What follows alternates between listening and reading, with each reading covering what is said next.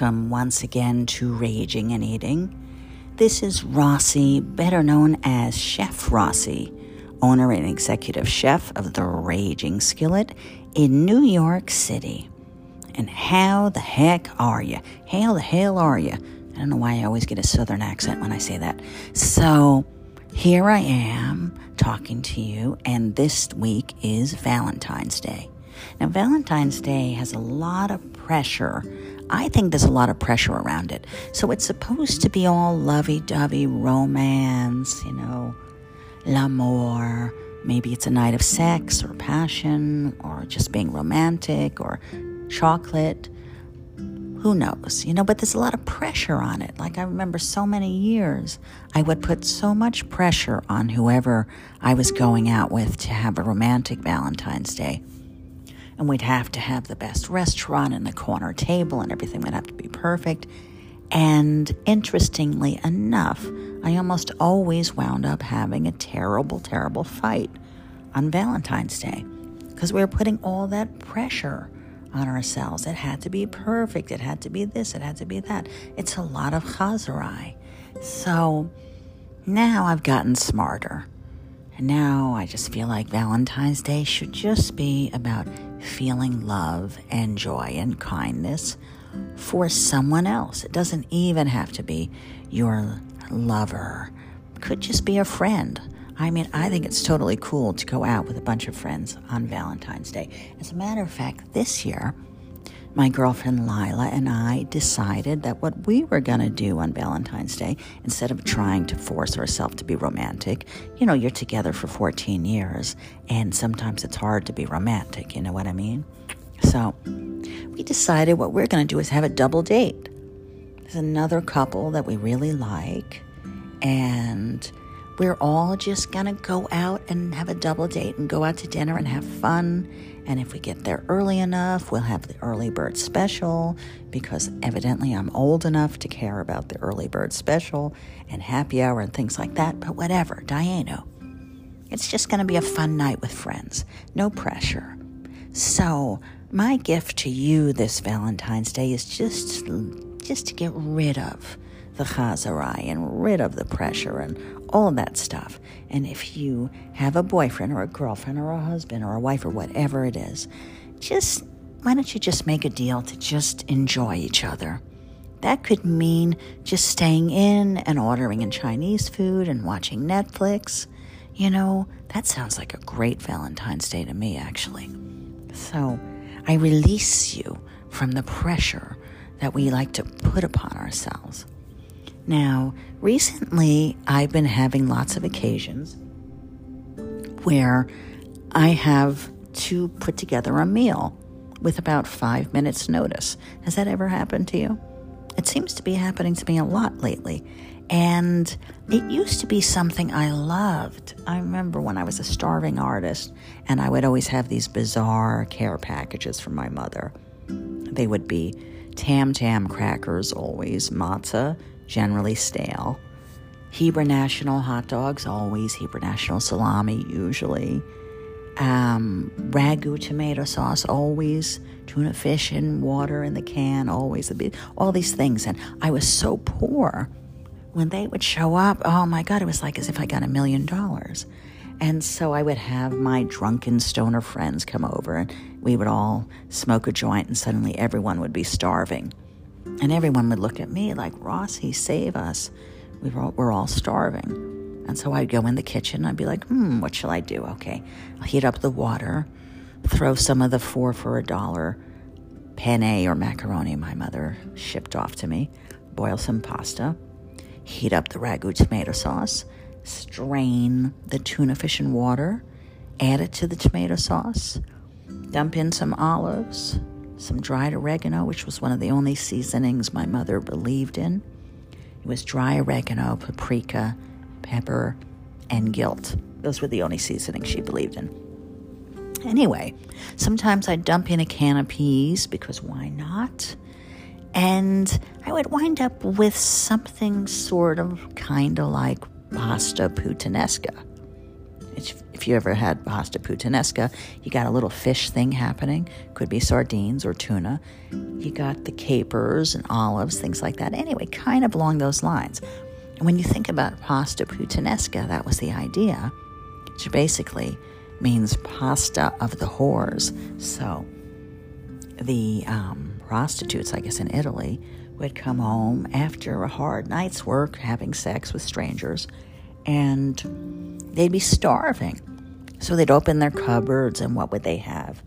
They'd have anchovies and tomato sauce and pasta and olives, and they just throw it all together, and there you got pasta of the whores, and it's fabulous. So recently I have found myself in the I have to throw a meal together in 5-minute situation a lot, and I don't know why that is, but I have found myself in that situation. So we had our friend Stephanie over.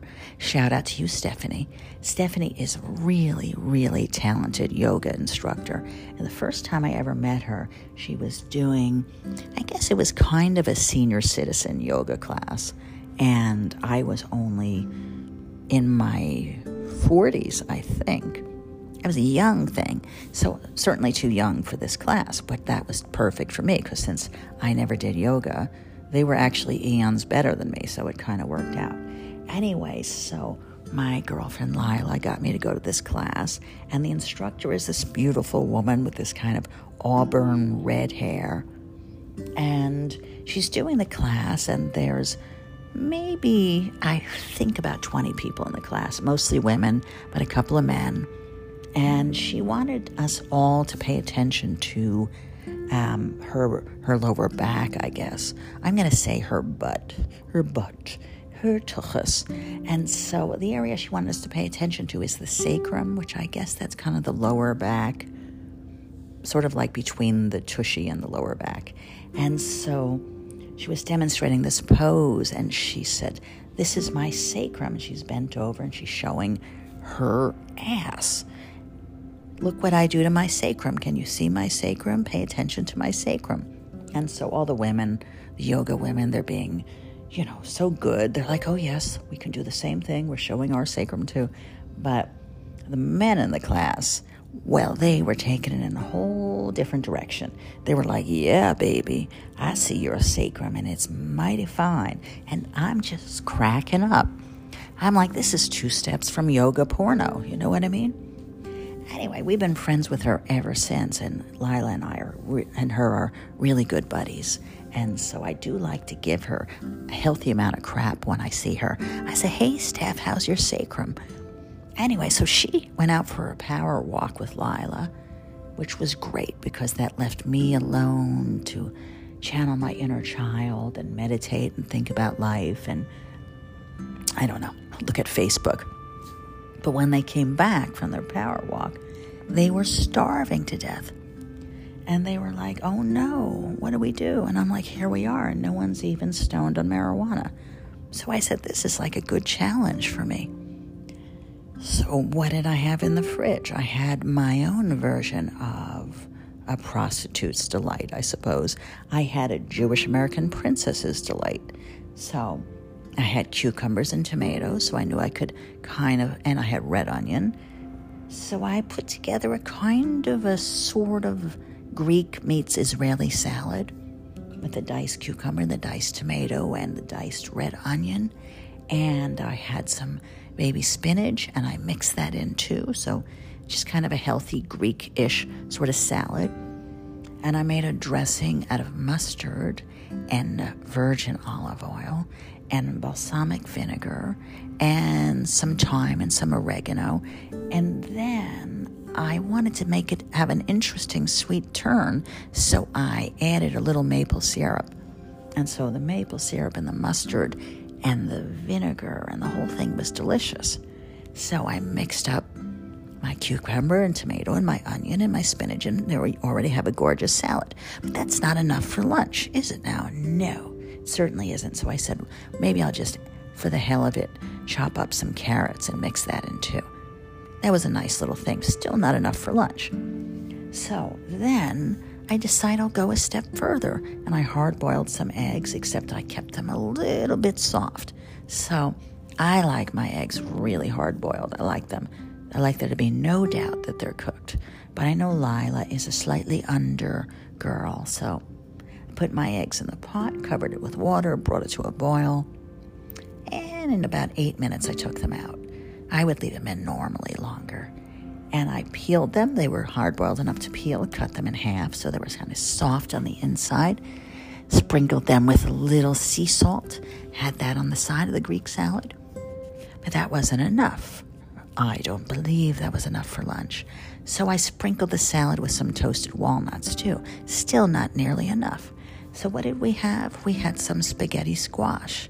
And so why not? Have you been turned on to spaghetti squash yet? I think it's the sexiest thing going. Here I am, a gluten-free girl, so I can't really have spaghetti unless it's gluten-free spaghetti. But somehow the idea of a squash that's kind of like spaghetti is great. There's a lot of ways to make it, but the easy way is you cut it in half.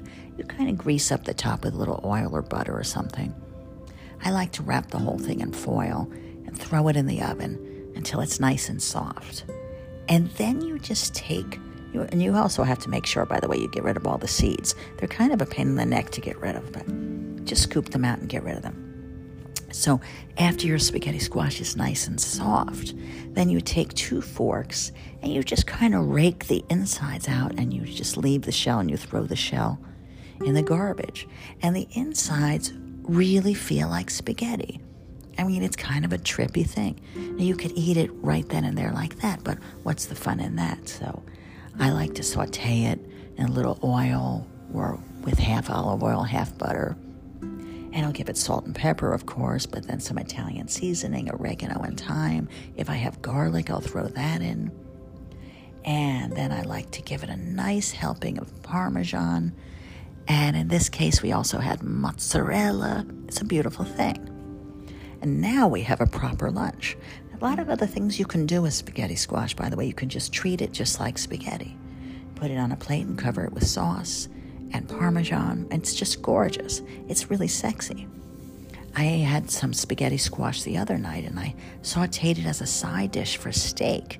And so I just sauteed it in oil. I gave it cracked pepper and sea salt and a little baby drizzle of white wine, because why not? Anyway, it's a sexy thing. So my point is, it's kind of fun to do these 5-minute meals without warning. I mean, for crying out loud, life is so unpredictable. It's just nice to have things in your arsenal that you can whip together without warning. You know what I mean? You know what I mean, Jelly Bean. And on that note, my girlfriend Lila and I went over to her sister V's house the other night, and poor V was exhausted because she's been entertaining so much. She's had her daughter over, she's had her husband to cook for, she's had her mother-in-law to cook for, she's had just an arsenal of people to take care of, and she was full out exhausted. And so she generally just does all this beautiful cooking, and I took one look at her and I knew that she was exhausted.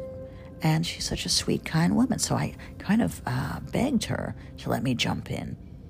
And she was very happy to sit back and relax and get a little rest. And so I put together this nice little quickie meal for her, too.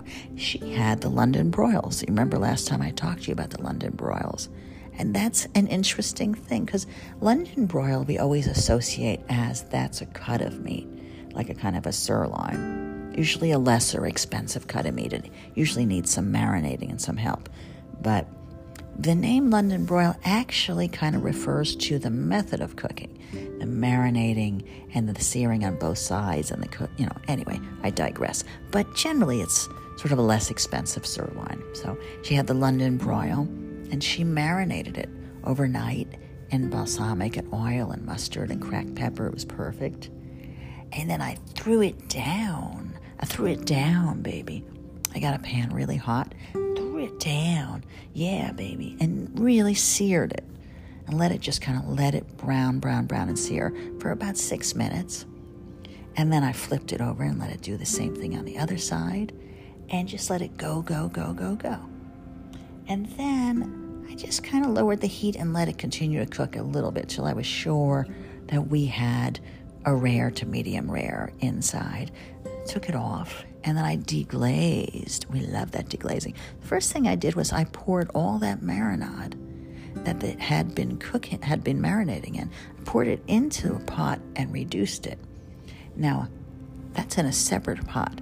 And then I deglazed the pan, the steak. I just put the steak in with red wine, and I added back in the reduced marinade, and it wanted a little love, so I whisked in a little bit of tamari and adjusted the seasoning. It wanted a little sweet, and there again I gave it a tiny, tiny drizzle of Worcestershire and a tiny drizzle of maple syrup. It all came together for this sexy pan sauce. Now, when the steak actually really, really, really, like any steak, people don't realize, after you cook it, you really have to let it rest. If you cut right into it, it looks like a Freddy Krueger movie. Like Friday the 13th, the steak. You really have to let it rest so it kind of comes together. And then you cut it across the grain in these nice thin strips. You arrange them all on a plate. You pour your beautiful pan sauce over the steak. You can garnish it with chives or scallions or parsley, and you don't have to. And it's just a sexy piece of meat. Again, with a 5-minute meal. And I've also been cooking a hell of a lot of broccoli lately. So if in my fridge I have a couple of heads of broccoli and some salad and some onion and tomato and cucumber and olives and vinegar and mustard and good olive oil, I can always throw a meal together in 5 minutes flat. So what's the moral of this story? There really isn't. It's not like I have a particular recipe to give you today. I more just wanted to talk about being spontaneous. So I'm the big fan of that kind of supper. I think I lived a lot of my life putting together these crazy meals with no notice whatsoever. It's just kind of fun. I do like a challenge. I suppose I would maybe do well on that show Chopped, but honestly, it gives me far too much anxiety, so I really can't deal with it. Now, lately, I find myself thinking a lot about my sister Yaya. She's been on my mind a lot lately. Now, if you've been listening to my show, you know that we lost Yaya in 2022, very sadly. And my sister was a very complicated person. She really had some demons that plagued her most of her life, and I guess most of my adult life I tried to save her. I don't know if you know what that's like, but it really is not so easy to save another person, not from mental issues or physical issues, or it's just they kind of have to save themselves, But I always loved her, and she had a childlike abandon that I just adore. Lila's been bringing her up a lot. And some of the words and the language she used, we find we're using them now. Like, my sister had a thing about putting an S in front of an N. So she would never say not nice. She would say snot's nice. And I think a lot about that. So my mother, Harriet, she had a way of serving dinner that was not for the faint of heart. So my mother had a lot of gastronomic issues. So we'd sit around on this dinette table in our kitchen. There'd be my father at the head of the table, who said very little and just shoved food in his face and swallowed it without chewing. There'd be my brother, who generally spent most of the meal sucking up to my mother and complimenting her endlessly and waiting for praise from her. And humming. There'd be my sister, who spent the entire meal asking for money, generally speaking, or she wanted the Barbie doll, or the Malibu Barbie camper, or she wanted, something. There'd be me, who just wanted to be left the hell alone. I wanted to eat something, go up to my room, shut the door, and just play my music and turn on my black light and open my window and sneak cigarettes and just be in my own zone, So my mother would be serving this meal, and it would be something like veal meatballs. That was before I found out where veal came from, and I boycotted it ever after. I do not like to eat baby cows. No, thank you. But it'd be like veal meatballs or turkey meatballs or goulash or some pasta. It was always a pasta. Or cabbage and noodles, a Hungarian delight that consisted of cooking down cabbage and onions forever, in my mother's case in margarine and cracked pepper, and then just mixing it with egg noodles. Anyway, so plop, plop, plop. She'd put it all of our plates, and we didn't have plates. We had paper plates because my mother didn't want to wash dishes. And we didn't have cups or glasses. We had Dixie riddle cups. Do you remember those? You spin them around and they ask a riddle, and then you spin them around and it gives you the answer. I mean, we were not a fancy family. And the tablecloth was like this plastic paisley tablecloth that when I guess the first time I saw a photograph of sperm, I thought, that's what that tablecloth really was, a whole table full of floating spermies, you know? I don't think that's what my parents were going for, but so my mother's kind of going around the table, plop the goulash on each of our plates, and we're like eating these giant wedges of iceberg lettuce, and we had no real knives. They were like plastic knives or butter knives, and it was not an easy meal to get through. But while my mother was serving the food, she would start farting. And it's not like a normal fart. I mean, I don't know. I feel like I could teach a course on farting, because there are like the polite little valley girl farts, you know. Those might be like bloop, bloop, bloop, bloop. I just dropped a pebble. Bloop, bloop, bloop, bloop. There's sort of like a, frat boy, college drunken frat boy farts, which is more like, blah, rude, accompanied by several burps, of course. But my mother's farts were more like a train was coming by. It's like a combination of a train and a huge bag of air with a hole poked in it. And they were just very loud. They had a lot of vibrato, and they lasted forever. So she's serving the food. Plop goulash, plop this, plop that, and out would begin the train, the locomotive. Endless. I'll spare your eardrums, but trust me, it was something that could not be ignored. And so my father, who really was a man of no words, he didn't even want to say shut up, because that was 2 words. He would say shop. He would just go, rah. He had his face full of food. So he would go, ha. That was kind of his commentary. And my brother would go, skunk, skunk, skunk, skunk, skunk, skunk. And my sister would just sit there shaking her head back and forth and saying, snot, snice, snot, snot, snice. I laugh hysterically about it now. And of course, I just sat there going, Mom, that's disgusting. That is so gross. Which began a huge battle, because my mother did not want us using the word gross as a bad thing, because her maiden name was Gross. Her father's name, he came from Hungary, was Gross. So that became a huge tirade. Stop saying gross. That was a beautiful Jewish name, and then they ruined it. They ruined it. Stop saying that. They ruined it. So they, by the way, are the same people who ruined hard-boiled eggs.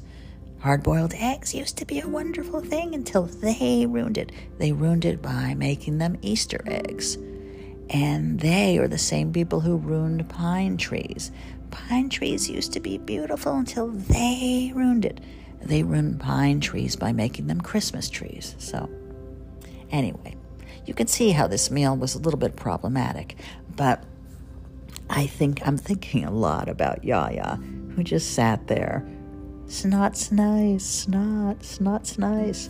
And she loved to just provide a commentary for life, and generally the commentary always had to rhyme.